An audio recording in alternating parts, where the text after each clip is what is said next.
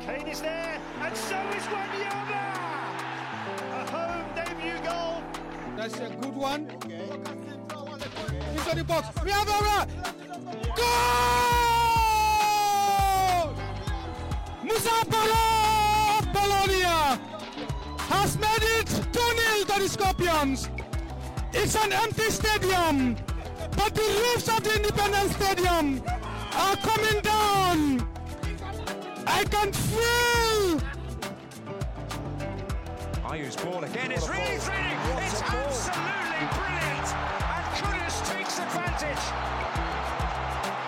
And Ghana in total command here. Header, St. George. Now Heidemann.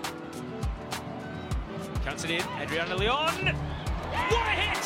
What a great goal! Canada take the lead. And it's Adriana Leon with a rocket into the top corner. Larin gathering it in. Does Canada look to find some early momentum? Well, Davies arriving! Oh, Canada! Their time has come! And it is their shining star, Alphonso Davies, who scores their first ever goal at a World Cup final. So a Kenyan, a Gambian, and a Canadian Ghanaian walk into a... No, this isn't a joke, guys. This is literally the intro. Yo, sit back and enjoy us, man. We talk a lot of football. We got our takes. We support different clubs everywhere. And honestly, it's all about African and Canadian football overall. So enjoy the conversation. We'll bring on guests. We'll have different conversations. But it's really just about where the sport is and where it could go. So sit back and enjoy this week's episode. But before we get going anywhere, quick shout out to Jay Fitzsimmons. Who's that? He is someone who has us listed as part of Canadian content for podcasts to check out. I didn't see this until just today sometime. He posted this a few days back, and I saw the tweet, and I was like, oh, we made the list. Cool. Mom, I made it. And it turned into lots of fun. But yeah, it was a little neat thing. A few people were messaging me being like, yo, you made this list. I was like, oh, I didn't realize. Well, thank you. As you know, I'm very good at reacting to things. So it's really, really fun that way. But yeah, this is the list looking for Canadian content about soccer or football. There's lots. And I was just like, I wonder. And then... Number 3 on the spreadsheet, Afrikaans. It feels good. We're making it, Nelson. We've been recognized by someone. We're on our way. I can finish my day job now. There's nothing left for me to do. But no, I want to shout out to them for listening to us here. It's we talk a lot. I know I do most of the Canadian content, but there's a lot of football that we cover. But anyone who's here because of that, thank you. I hope you enjoy it. Nelson is obnoxious and crazy, but no. All joking aside, it's really fun and it's great to be recognized. But yeah, there's a lot of great Canadian football content out there. And as we finish off this year, go into other years, we'll continue to do what we do. I will as well. And I mean, if that means collaborations, if whatever that means, we're definitely going to do our best to continue to integrate people as we have these conversations about Canadian football, African football overall, but just honestly, just having a fun time as we go through. All that to say, tomorrow, eventually, will be Canada's last game at the World Cup, but we need to talk about today and the games that happened at the World Cup and chaos, Nelson. This day was chaos, and I loved every minute of it. I will not deny that whatsoever. I enjoyed every minute of this chaos that we got. So 4 matchups, and man, the matchups were very interesting. So we had Group D at 10 a.m. this morning. We had Group C at 2 p.m. And in those groups, what we had France up top with 6 points. Tunisia was at the bottom with 1 point with the draw. And then Australia had the win versus Tunisia. And Denmark had a few draws going through. So there were a few scenarios that we were going through, what could happen, what wouldn't happen. And by about midway through games, we started to get whenever there's a chance for a team to catch another team with a goal difference or something, I always like to refer to those as chaotic situations, are a doomsday scenario. The doomsday scenario is when someone catches someone when you need like a 4-0 or a 3-0 win to get yourself into a pole position to get out of the group. Those are always fun when you're watching like the youth tournament. It's like, okay, this team needs to beat this team by this amount. And then you see the numbers start to creep up. But in Group D, we kind of saw this. First half was scoreless. Then you got to the second half, and you had Tunisia score first up on France, and then Australia scored on Denmark. And it left us in this situation where for the last literally 25 minutes of the games, if especially it was Denmark really controlled what would happen in this game. Because if Denmark scored, then Tunisia would have moved up. Tunisia would have been tied with Australia, and then would have gone to goals scored, and then yellow cards and all that. And if those were all tied, coin tosses. But did you catch any of the morning matchups, and what did you think of them going through? The Tunisia game is what I watched, obviously. Yeah. I watched they scored an offside goal. Yes. Literally like what, I think at the 20th minute or something. And then Yes. which was kind of, I was like, what the heck is going on? And then well, let's be honest. If France played the starting team, yes, this game wouldn't even be competitive. Because the second half, when Mbappe came on and I think Dembele came on, yeah. Oh my days! You saw the difference in quality. The quality just switched, and like for the last 20 minutes. Okay, Griezmann's goal is a goal.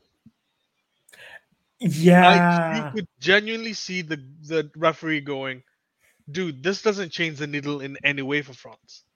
Whether they win or lose, it just means that their second team isn't that good, but they'll never play their second team. They'll always play the first team. Yeah. One or two pieces might go in and out, but it's always going to be this isn't club football. This is country. So, statement win for Tunisia, but let's be honest, I think the referee was very, very kind on them. That should have been a draw. And you know what? I think Australia should have gone through. Beating Denmark, clearly. Yes. Beating Tunisia, clearly. Even though, yes, you could say Denmark had control. They had control of what? They have control of the pace of the game. They have a better midfield than Australia. Yeah. That doesn't mean anything. Control, in my opinion, that's like an Arsene Wenger jibe, where he always loved quoting all the stats that he had. But when you looked at the actual game, you go, but you lost because the other team was more efficient. Yeah. And if it happens against France, it happens against Australia, and then you had control over Tunisia, but you draw, that tells you that your team isn't good. Or at the very least, your midfield is good, but you don't have a good striking department. So, hey, I like Denmark. I genuinely thought they had what it took. They were a lot of people's dark horses. And yeah. I thought Denmark would have gone far. I actually thought I honestly thought there would be a good shout for like the semis. I genuinely thought they were that good. But Australia, second time getting to this position. Really excited. It's great for them. It's good. I'm happy about that. Honestly, if you gave me France, Australia, I'd have laughed in your face. Oh, a lot of people would have. Yeah, because we didn't have I mean, if you go back to our recordings, there are clear recordings where we say, Australia, thank you for coming. And enjoy your promotion to the Premier League before you go back to the championship. Like that, I'm pretty sure we've said that. So and this was before I even said Tunisia should beat Australia, and then Australia got it done. So honestly, that team was able to be efficient in the goals they scored, and then I can't even say that they defended well because they both, and we'll get to like the Group C matchups too. There were a lot of just defensive lapses where you were just thinking, "What are you doing, letting someone go through?" But they got the result, which is all that matters. They get their 6 points, and now they're on to the round of 16, second time. I mean, they have Argentina there waiting for them. So, as I told my brother-in-law, Messi's waiting for you with 5 in the first half. Nah, So, I don't think so. congratulations. I'm not kidding. No, I don't think so either. But not because we're switching to group. What is it? Is it Group C? What's that group called with Argentina? It's they're Group D. Yeah. But yeah, so Group D.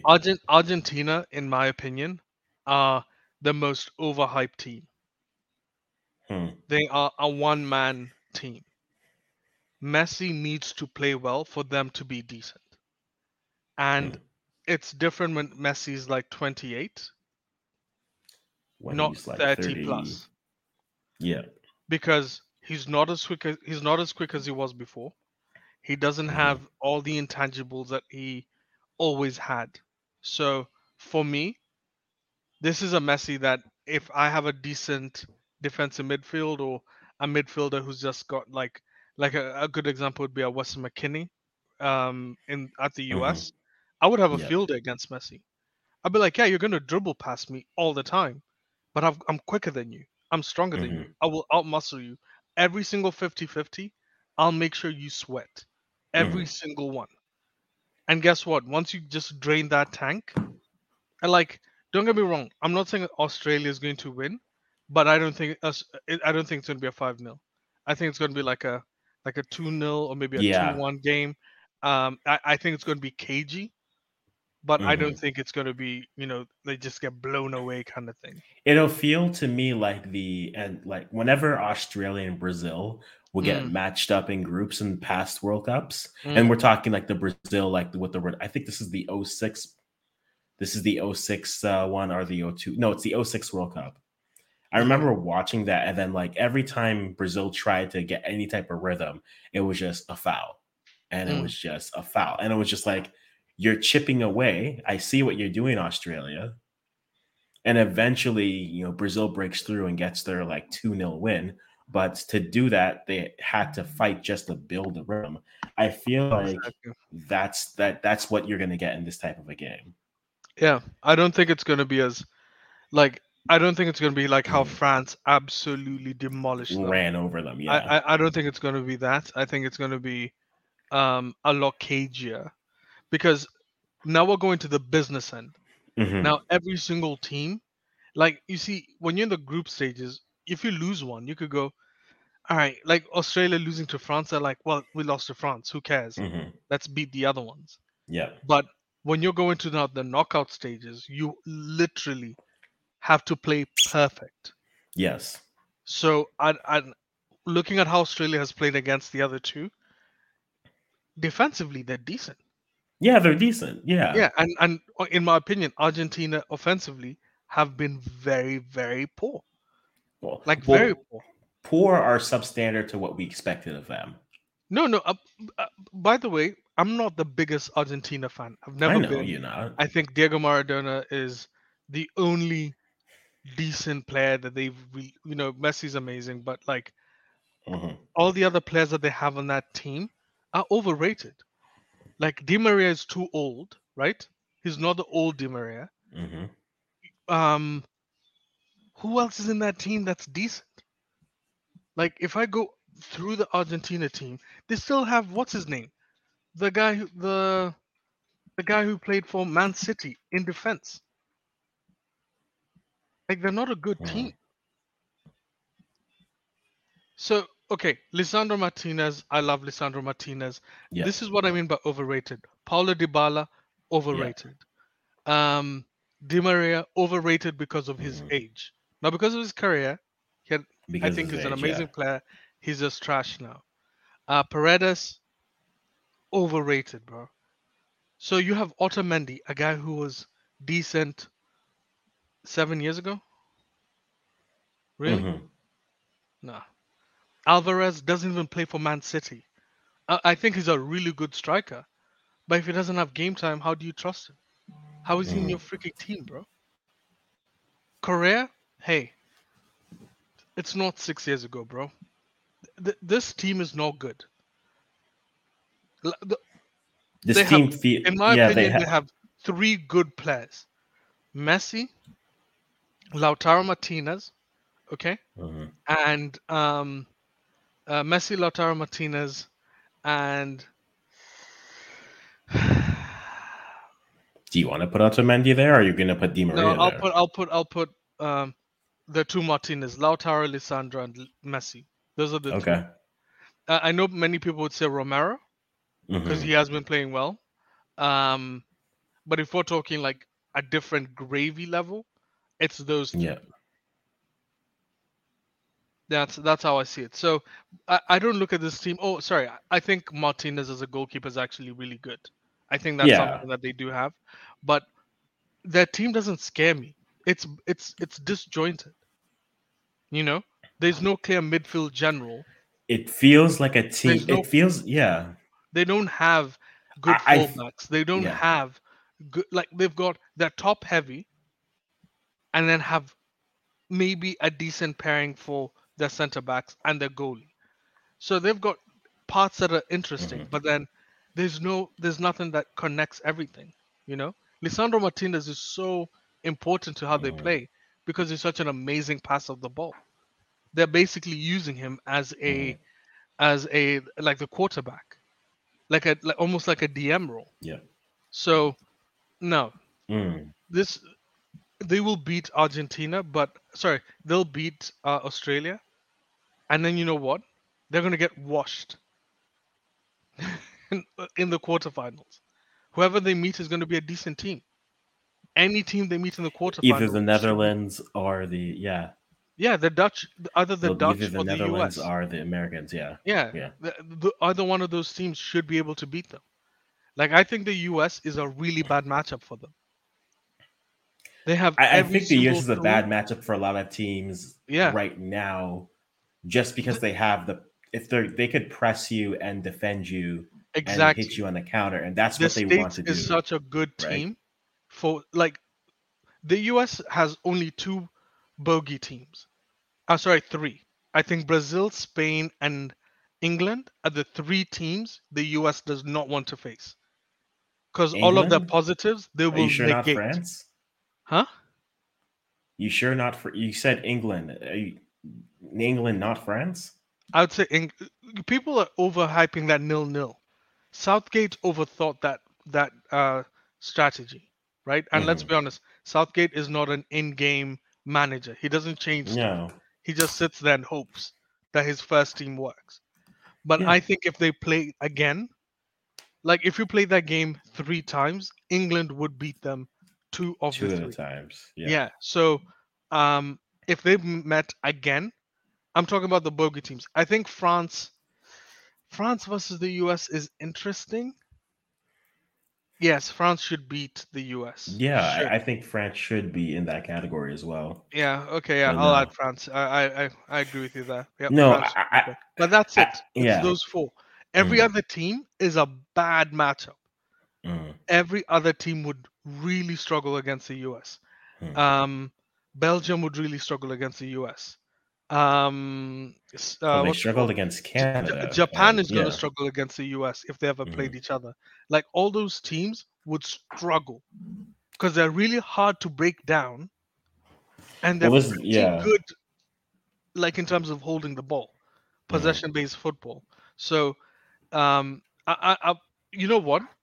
Credit to the US football team. They have really done a good job. because this Dutch team, they shouldn't be fearing them. They should be like, we can beat these guys. Like, I think the US should beat Netherlands 2-0. I honestly think No, Senegal yeah. woke up after losing to the Dutch, and I guarantee you, if they play again, Senegal would beat the Dutch. I guarantee it. They were the better team.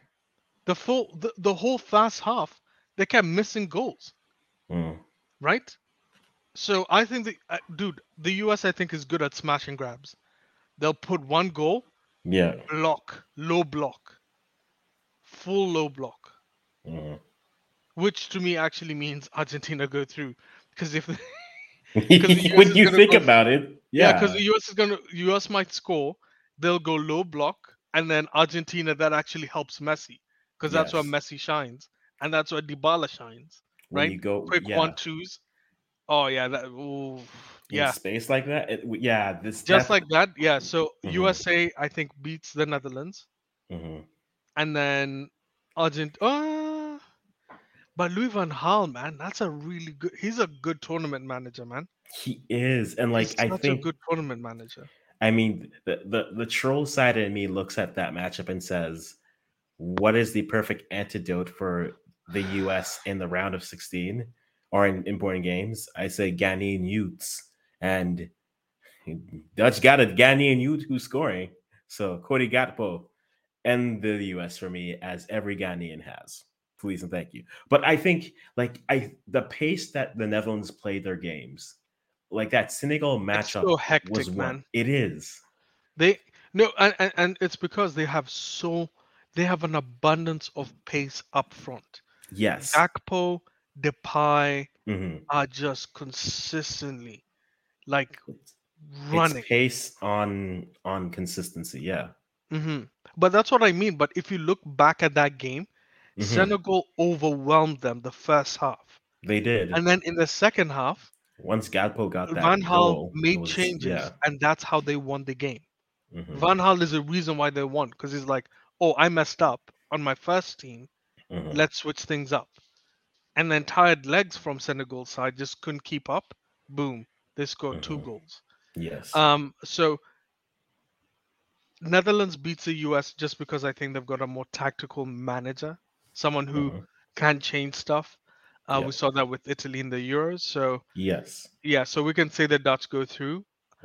As much as I love Australia, Argentina should go through. Argentina should really go through there. France versus Poland, for me, France goes through. Let's be honest. Poland have done. I don't understand how Poland. Well, let's talk about that. That is crazy. Poland lost their last game, and that I mean, if FIFA was looking for ratings and compelling television, this is what you got. This is what you wanted with this, right? Argentina, Poland. Yeah, Argentina, Poland, and then Mexico, Saudi Arabia.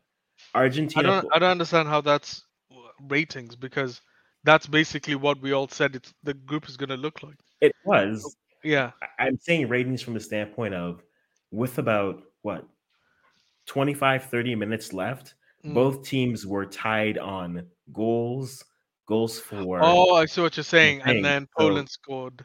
And no, not even Poland scored. Saudi Arabia scored. Sorry, Saudi Arabia scored. That's what I meant. Saudi Arabia scored against Mexico, and then that's with the. But you know what? Yeah. I'll be honest with you. As much as Poland went through, I don't think either one of Poland or Mexico played well enough for them to in all those other teams you said, we said Australia deserves to be there. We said Senegal deserved to be there. So in my opinion, England obviously deserved to be there. Yes. So when you see those ones, I think it's guaranteed. Like, for instance, Spain should go through, right? Yes. I think they're guaranteed, are they? No, they're not. Haven't they won both games? No, they won. Oh, no, they drew. won one, and then they drew against Germany. So if Spain isn't guaranteed anything, Japan, just spoil. Just create chaos, something please. for me, right? Just love me a bit, okay? The thing that Spain has is that they have the goal difference. That 7-0 versus Costa Rica, it doesn't keep them safe, but it keeps them comfortable. Because basically Germany would have to batter Costa Rica tomorrow to have a chance, and hope also that Spain wins maybe like a 2-0 win. And then Germany would have to batter Costa Rica by 7 again for Germany to have a shot. Yes. Because that's it. Yeah. I think the problem I have with these last few games, outside of the first group or the second group, the last games are kind of crazy. Obviously, you expect Germany to, at the very least, stop Costa Rica, right? Yes. But that is kind of scary because if, let's say, Costa Rica and Germany draw, which I think is crazy, but It if is Costa Rica and possible. Germany draw, I think there's a higher chance Spain beats Japan. And then, oh my days, and then you have Costa Rica going through, the unluckiest team ever to go, the luckiest team to go through. That's the thing. Yeah. Spain does hold the cards here. But like once things start to happen, No, I think will, Japan holds the cards. Because think about it. If Japan beats Spain, Japan goes through as the top team. And they get to face, no one catches them. Who's in Group F? Scroll down, It's Belgium, or it's going to be probably Croatia, or no, it's going to be Morocco or Belgium. Oh. But if I'm Japan, dude, do you know what's funny? I think every team should be afraid of facing Morocco. I don't. Even though Croatia put 4 on them, like, you know what? Spain is probably looking at Morocco. Croatia didn't put 4 on Morocco. What they drew that. Oh, they drew. Yeah, it was 0-0 draw. Who am I thinking Croatia of? hasn't. Croatia put 4 on Canada. 4 on Canada. Yes. Sorry, that's how much I the torment of that game tonight. Messed up Morocco. Yeah, you put it on Morocco. Wow. Now Morocco's coming for me. Yeah. I think Morocco is such a dangerous team. They are. Because they're so good defensively and they're ridiculously good on the counterattack.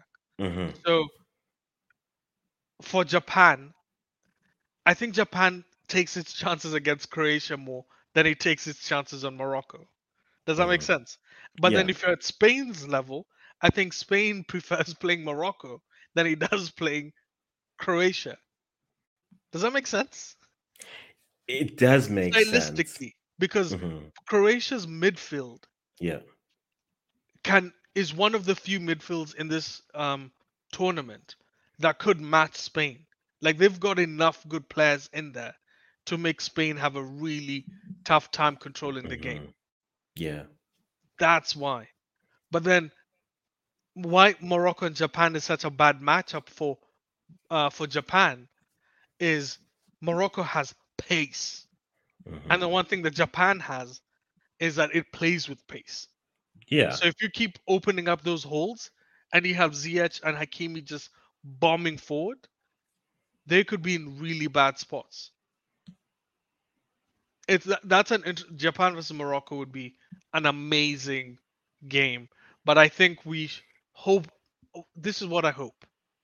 I just hope Germany doesn't go through somehow. You know? Like I said, a goal kind of situation. They beat Costa Rica, they've got 4 points, and then Spain beats Japan, and they go through. That's all what I want. Like, Group E is really open. So it is, yeah. That's a really interesting group for me. Like, any team could go through there. Yeah, all 4 teams. The only groups that had a team that was dead was A and F, because Canada and Qatar both lost their first 2 games. Yeah. Everyone else was open. The rest were clear. Yeah. No. What? Also, G isn't open. G is still open. How is that open? Because Serbia plays Switzerland, and that's like. Sorry. The reason why it's not open is Brazil plays Cameroon, and I love my Cameroonians, but any sort of goal, like if you guys score a goal, I will be impressed. This Brazil team is so good. Yeah, even if they pull a France and go to their reserve team, oh, okay, Dude, Allison to sorry, Emerson. they're playing their reserve team now, That's the scary thing. and they're still good. Okay, what do you mean by reserve team, Akwasi? If they bench Vinicius Jr., they've got Martinelli. Yes. if they bench Rafinha, they've got Anthony. If they bench Richarlison, they've got Gabriel Jesus. Yes, I know. If they bench Casemiro, did they bring any? I don't know who they brought in as DM. I don't know, but they'll probably Let me actually check who they brought in as a DM. Like their squad is so stacked. Like it's not Brazil's second team is better than every other team's first team. It's a very deep team. So okay, here we go. You bench Richarlison, as I said, you get Gabriel Jesus. Yeah. Neymar's not playing now, so who's playing? Vinny and Rafinha, right? So if you say you don't want to play Vinny, you could play Rodrigo, or you could play Martinelli. What? What a world. Okay, I think the only place that they do drop in value is their midfield, right? Because that's the only place that they don't have, like, because when Fred comes in, I think they've dropped a level. And also their left back position, I think, is kind of weak. Because if you lose Alexandro, you have Telles.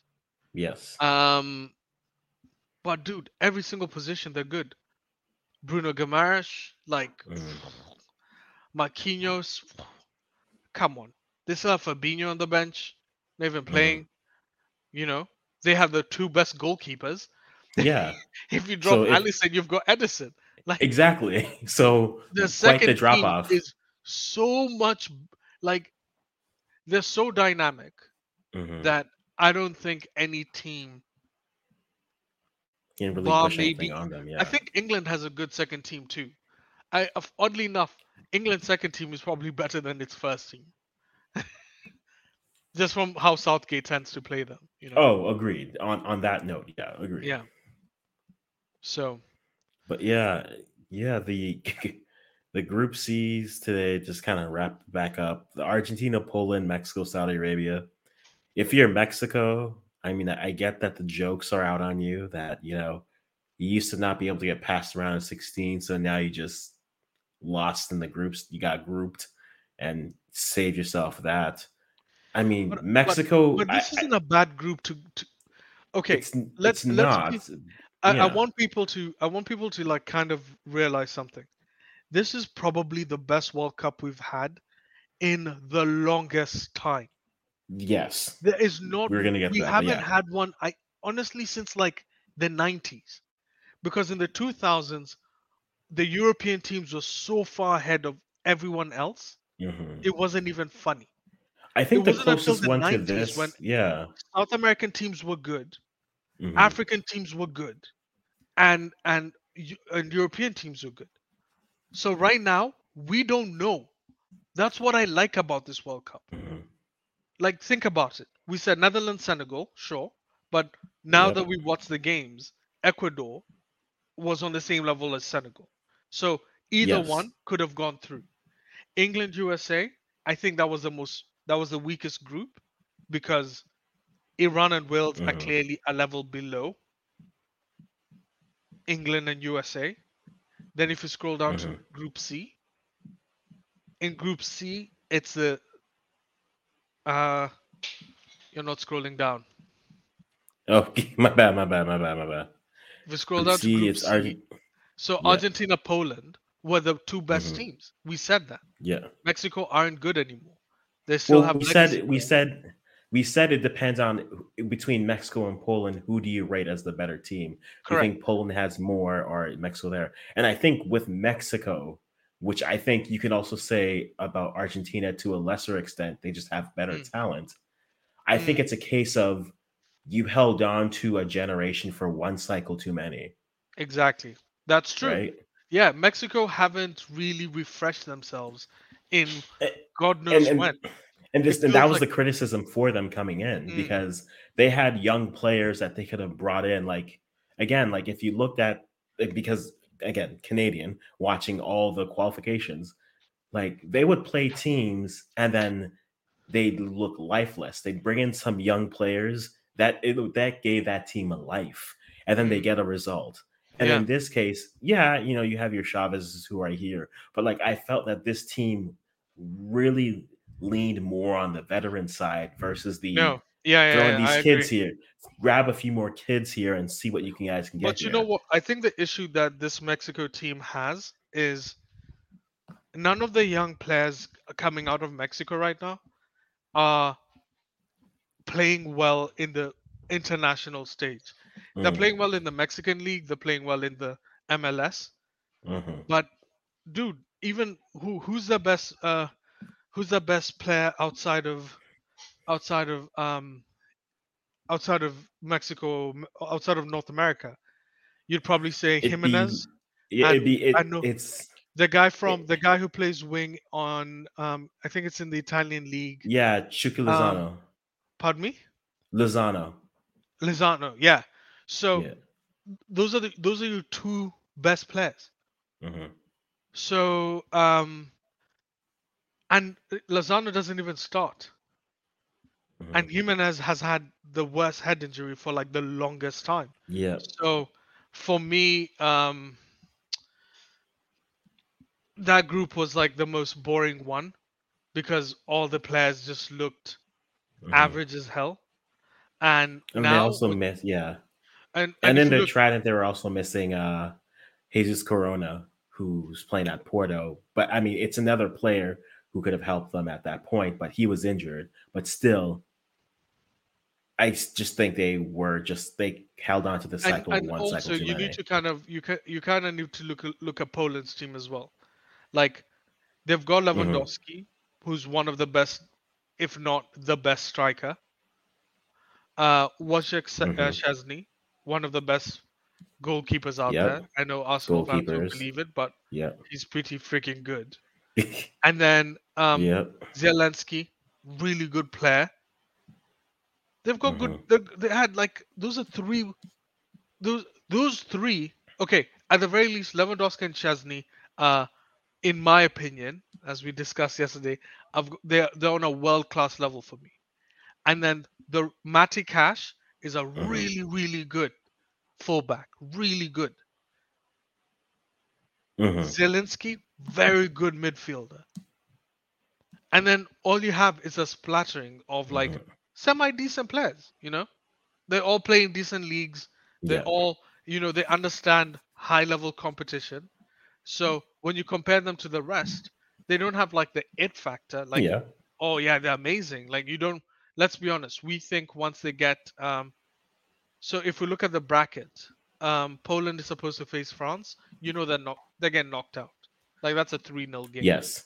right? And then Yeah. and that's Hmm. whatever. Argentina, Australia, same thing. Argentina goes through. Hmm. The only ones that are interesting are Netherlands, USA, England, Senegal. Those two are the Yes. interesting ones because either one of those two teams, you would assume England would go through and you think Netherlands would go through. But when you see how stylistically they match against each other, Exactly. that's a good freaking matchup. Hmm. One of them is going, at the very least, one of them might get spoiled. Yep. Yeah. Are you bold enough to say which one right now?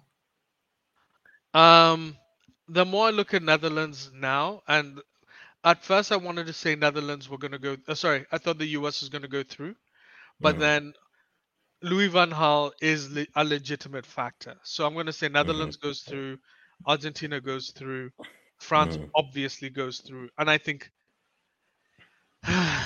England Senegal makes me sick Hmm. because I just hope Southgate chooses the wrong team. That's my hope.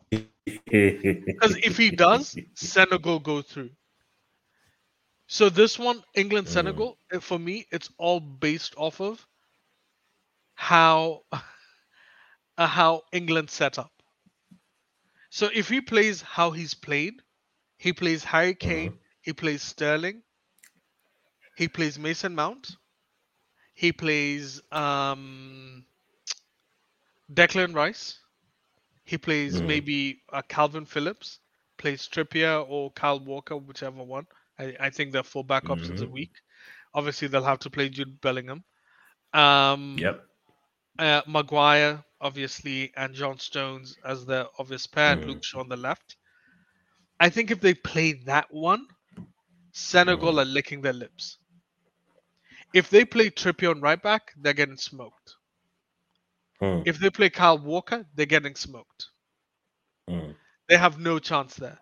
Luke Shaw is the only one that's going to be interesting, right? Because he's a really good, like, he's good offensively. Defensively, I think he can. His lack of covering sometimes is pretty clear. But if they play Rashford and or Saka, it might be a long day for Senegal. If they play both, it's going to be a long day for Senegal because those two boys move. So, yes, to simplify it, I think if you're giving me like I think England go through 51-49, assuming Southgate is clever enough to play the right team. Play Rashford, bro. Play Rashford. You beat Senegal. That's how I think. Yeah. Because Sterling will get involved. I'm thinking, yeah.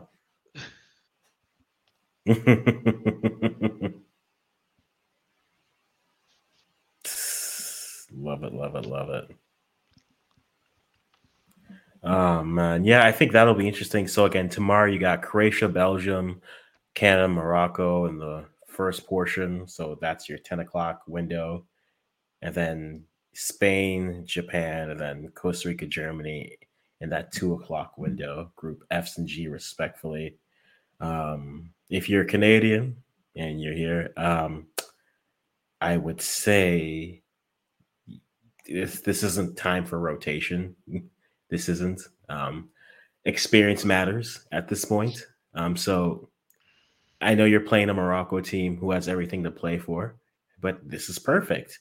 You also now have to match that intensity and try to come away with a result here if you're Canada. Because you got to learn how to win at this stage. And no, I think Canada comes out with no wins. It's possible. No, it's not about it's possible. It's their matchup is so bad. These are the teams Canada cannot face. Like low block teams that attack their wings. No, this is a bad matchup. I think the Croatia-Belgium game is the more interesting one because that's it is. That's a kind of like a repeat of the previous World Cup, right? That's teams 2 and 3 from the previous World Cup. Correct. They played each other, didn't they? No, they did not. They were on opposite sides of the bracket. Because Croatia played England and then Belgium lost to France. Third. No, because Croatia played in the final.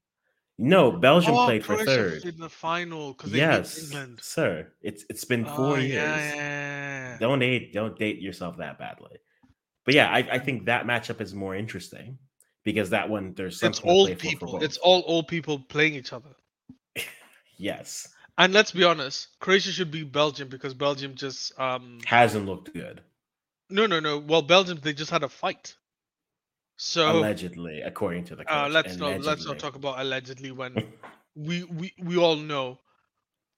Dude, Vertonghen basically just said screw him. Screw Kevin De Bruyne. Well, Vertonghen, I don't know who you think you are, man. Like, you were decent once, a very, very long time ago, while KDB is the best, or arguably the best midfielder in world football right now. You can't compare. So, if there's divisions like that in the team, Croatia should easily walk them, like Yeah. 2-3-0, shut them Mhm. down, and that would also be a statement, to tell people, hey, we might have some veterans on the league, a couple guys who, a couple Mhm. oldies, but Yeah. we're still a dangerous team. Yeah. And I keep going back to this Croatia team gives me such old Italy vibes. Mm. Back in the That's a day, good. Italy That's a good used to comp. bring the Maldinis and all these and the Pirlos and all this stuff. Yeah. And you look at their team, you're like, "Ah, it's an old team, and you completely ignore them until they're deep in the tournament, and you're like, wait, Well, you're in the semis. what the What heck is is this? going on here? Yeah. And they just win 1-0, 2-0, 1-0, Mhm. 2-0, because they're just efficient. And you know what? I think Croatia beats Belgium. Canada, Morocco. I would be shocked if Canada win. I can see Canada and Morocco drawing, but I can't see Canada winning. I genuinely. The way Canada plays, no. Not now. Yeah, it does. If they switch to the trio in the midfield, it gives them a little bit more cover, but still, Morocco to me, and I've said this before, I feel like Morocco, if you had given the script for how Morocco played to Canada, oh, they'd be in the same type of position. I just felt like Yeah. in some spots, I disagree. You know why? talk to me. Because Canada's game plan to even get to where they are, they don't have the defensive pieces. Hakimi is an amazing defensive player, right? But Alphonso Davies isn't good defensively. Alphonso Davies is more of an attacking defensive player. Okay. So you completely negate that, right? So, and by the way, Morocco's whole game plan is based off we are very solid defensively, and then once we get the ball, we're very good at transitioning, which is the thing. Yes, Canada's good at, but Canada isn't good at defending. That's the problem. So that's why I don't think if Canada played the way Morocco played, Canada would win. I think what Canada needs, and that's what we were talking, is they need to somehow find a midfielder who understands how to transition in regular passing play. And in that sense of like a Tony Cruz, like a Modric, like someone of that ilk. Someone who literally just in a second, ball is pinged and it's a one-on-one. And that's why I think, Canada actually has really scary players. Jonathan David, really scary in that situation. What's his name? Alphonso Davies, really good in that situation. I think that's isolation play is where Canada is really good at. Similar to Brazil. That's why Brazil is so scary, right? Every time a player goes one-on-one with another Brazilian player, you see their face. Go check their face. They are so scared. They're like, "What the heck am I supposed to do here? Do I challenge now? What do I do?" But they've got good players, I think. Like I think it's Canada, and I'll say Canada has such a good bone in terms of its foundation. It's got good players. They only lack proper experience in game time. Yeah. You cannot expect them to go into their first tournament, like international level tournament, and be decent. They're going to get slammed. Do you remember the US team when they were going into that golden generation? They kept getting smacked by everyone. 90, and they slowly 94. got Yeah. better. Yeah, they slowly got better. Every single year, you saw the slight improvement. That's why I say this team is good now, but if a couple of these players improve, which I honestly believe they will in the next coming years, they will be really good when we have the World Cup here. They will be really, really decent. At the very least, quarterfinal level teams. Not meaning that they'll get to the quarterfinals. I think that would be the cap of the team. That's how I see it. And that would be the standard that you would look at them. If they don't reach that, then something went wrong. assuming again, as you clearly said, I think experience is linear, but game time isn't, right? Yeah. And injuries are not. So Yes. if Alfonso Davis, in my opinion, if either one of Alfonso or Jonathan David gets injured for long extended periods of time or goes to a team that doesn't play them properly, Mm. that's that. Particularly with Canada, which doesn't have a massive talent pool like other teams, you need your best two players to continue on this trajectory. In my opinion, that's just how I see it. Yeah, and I think I would agree with that. You need those two, but then it's how do you start to build the pieces around it, right? If you look at the midfield, I know he played in both games. And Ishmael Kone, does he develop and be Yeah, that I quick think Con is. transitioning? I Yeah. think Con is legit. Hmm. Honestly, I think Con is really, really good. He gives me very interesting, like very. He first of all, he's got the build. Let's start from Yes. somewhere. He's Yeah. 6'2". He's a tall kid, Mm. but he's quick. I think his positioning is poor, but because he's 19, you know what I mean? Like that's experience. 4 years time, he's 23, which means he will be a lot better at understanding when the ball is coming, what he's supposed to be doing, all that kind of stuff. So I think Kone is a really good player, particularly for Canada. Yeah. You know, he's one of those guys who would never smell the French team, but would probably play for like I'm trying to find like a low level team, like probably play for every single African team easy, and then let's Well, call like a yeah. Belgium. Let's go like a Belgium. I think he'll play like for a Belgium. His heritage is Ivorian, so Yeah, he could have his played for the Ivory Ivory Coast. Yeah. Yeah. Or Cote d'Ivoire, because we're French. Let's live that life. But yeah, I think again his development alongside a Stefan Eustáquio, I think that midfield transition, and then ultimately the question I have for the coach here is, do you believe in a 10, or is that all just going to be on Kone? Because I feel like that's been especially I following think yeah. honestly the 4-2-3-1, even though it's seemingly there's like some weird kind of revival on it. I think the 4-2-3-1 is an old archaic version of how to utilize midfielders. I don't think personally Canada needs particularly in world football, bro. Like in a World Cup, you need to play 3 midfielders who are exceptional in defense, who are good at breaking down play, and then are good at transitioning.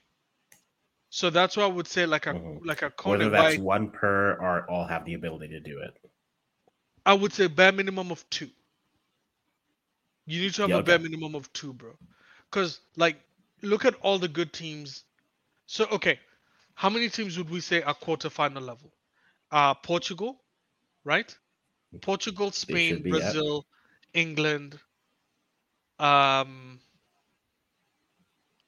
Argentina, France. Yeah. Those are the guaranteed, right? 6 of the 8, those are the ones we would say for sure. Except Argentina, because they're using Lautaro Martinez as that kind of player. Of the other 5 teams, they have Declan Rice plays that for England, right?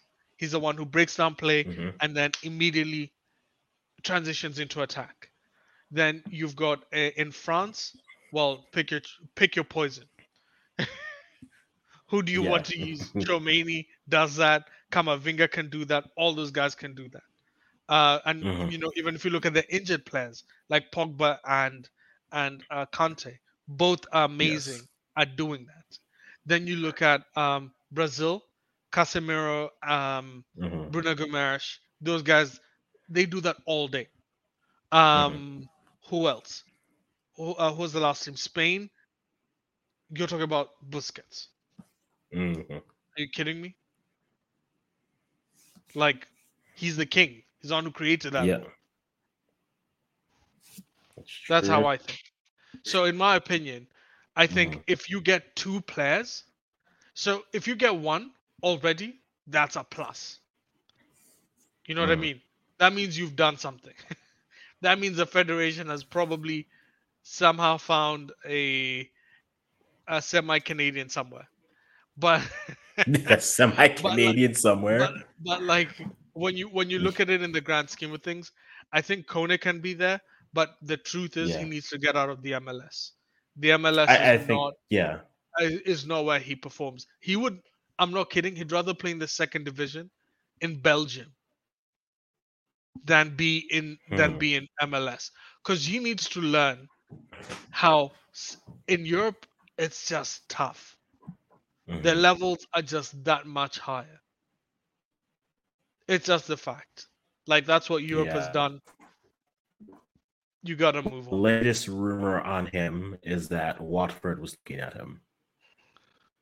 So that's what, 2nd division of the Premier League? Yeah, so that's Championship. So Watford's a good team, but I don't think that'd be tough. That's like, I know we've been saying this, but because of the whole experience thing, but the Championship is a completely different animal. You hear a lot of players actually saying the Championship is harder than the Premier League. So it'd be a baptism of fire, but if we believe he can do that, then hey, go to Watford and let's see if he can do something in there. The good thing is that now that the world has seen that, think about what it's done for Jonathan David. Obviously, everyone rates Alphonso Davies. He's already playing for a good team. But for these smaller players, if you're now being scouted by good English or European teams, make the move. Because now you've crossed the pond. Now you've got the opportunity to show guys under the opportunity to learn and improve. 4 years is a long time, man. 4 years is a really long time. I would be shocked if Canada does not get 1 or 2 decent midfielders coming up. I'd be very there's shocked. definitely some interesting ones coming. I mean, just thinking about their U20 team and then a bit of their U17 just coming up. We'll look at the U17s when it gets to there in February. And I know they're running a camp in Mexico right now from December 10th to the 20-something. But like the U20s, Justin Smith, who was at Nice and is on loan in the 2nd division in France, is an interesting name that that I'm keeping an eye on, just because he was on Nice's first team all of last year. Didn't play much, but he was on the bench. He was training with them consistently, which, I mean, you'd rather have him be playing, but the fact that he's at least making the bench says something about what he's doing or where Nice was. There is Lucas Dias, who's at Sporting B in Portugal, still playing for their U20 side, but has had some dabbles with the first team here and there. So if you get one of those two of them, plus you have Steph Eustáquio, who's at Porto right now, and then if Kone continues to develop, you're starting to see at least there's a few names that you can look at and say, maybe these ones, plus whoever is able to, because they will dip their hand into the MLS to see players and give them a look, because that's the easier pool for them to look at. It's a good pool for them to look at, but that's not where they stay. But I think there should be enough midfielders coming up over the next couple of years. It'll be interesting. His post-World Cup. I think the only concern I have is I'm not saying that the midfielders that Canada has.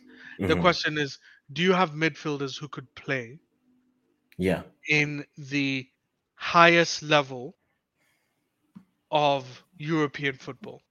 Meaning, are you at least in the top 5 leagues in a competing team for certain honors, be it FA Cup, the German Cup.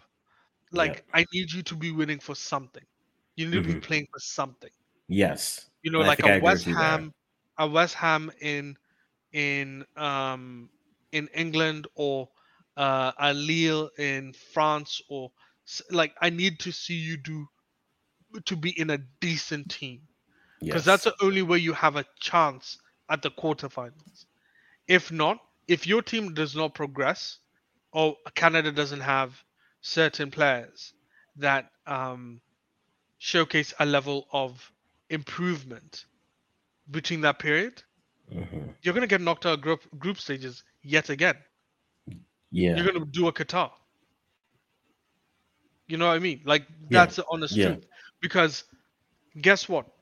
In the next World Cup, there's going to be all these teams you see here. Netherlands are going to be a lot scarier next time. Brazil is going to be a lot scarier next. Well, not a lot scarier, but they will be just as scary as they are right now. England, Yes. Rashford is going to be now in his late 20s. So it's going to be a changing of the guard for England. England is going to be scary. France will be scary because Mbappe is going to be he's going to have that timing. Prime. Yes. You know what I mean? The US is going to be better. Every single team is going to be better the next World Cup. So if Canada does not improve significantly, it's not a question of. I think now you kind of look at which now that I think about it, Conan needs to go. If Watford comes along and knocks on his door, he needs to go. Yeah. You need to get out. You need to learn, like, holy smokes, this is a different there are levels. Level. Yes. Yeah, this is a different level where I'm sweating every single game. I'm playing 40 games a season. He needs to learn that. You know? Hey, that's how you get good at ball, man. Yeah. But either way, when we're looking at those groups, in my opinion, the next few games, it's just there's hope, and then there's reality. I think clearly tomorrow's matches interesting, but Spain should beat Japan, Germany should beat Costa Rica. It still sticks to what we originally had said. Spain goes through as top, Germany as second. That's what we said. Yeah. That's how it should be. And surprisingly, I had Morocco coming. You remember who I had coming in first? Because I did have Morocco coming in second. I don't remember who you said was first. Did you say Belgium? I can check. Yeah, because I said Canada's going to top the group because I was crazy. You did, yeah. But you know, I was all for it. Canada outplayed Belgium. Let's be honest. Belgium, yes. Let's think about this. If Canada was in the position Belgium was in, and Canada is facing Morocco last game, that changes everything. Because Canada could genuinely beat Morocco, because they'd have had that win in their belt. Now they're not afraid of anyone. Yes. This time they're playing other teams. They're like, oh, who cares? Okay, so you had Belgium and Morocco. That's not gonna happen. Oh, actually, Belgium is not. No, that could happen. It could. Belgium could beat Croatia, but that would mean and then bottling it by No. Belgium beats Croatia 1-0. Morocco beats Canada, or Morocco draws against Canada, either one, and Morocco goes through a second. That could happen. Let's be honest. Group F is pretty open because both any of the three teams could usurp each other. The only difference is that we know Canada just can't do anything except spoil the party for Morocco. That's it. Yes. And let's be honest, as you said, Canada might be going for blood just to get that win, to make sure that they can say, this wasn't a wasted trip. Yeah. Yep. No, for sure. But anyways, guys, we'll wrap it up here. But keep it tuned, and we will see you guys next time, tomorrow evening, tomorrow morning, depending on when you're listening to this. But till then, guys, bye-bye for now. the head of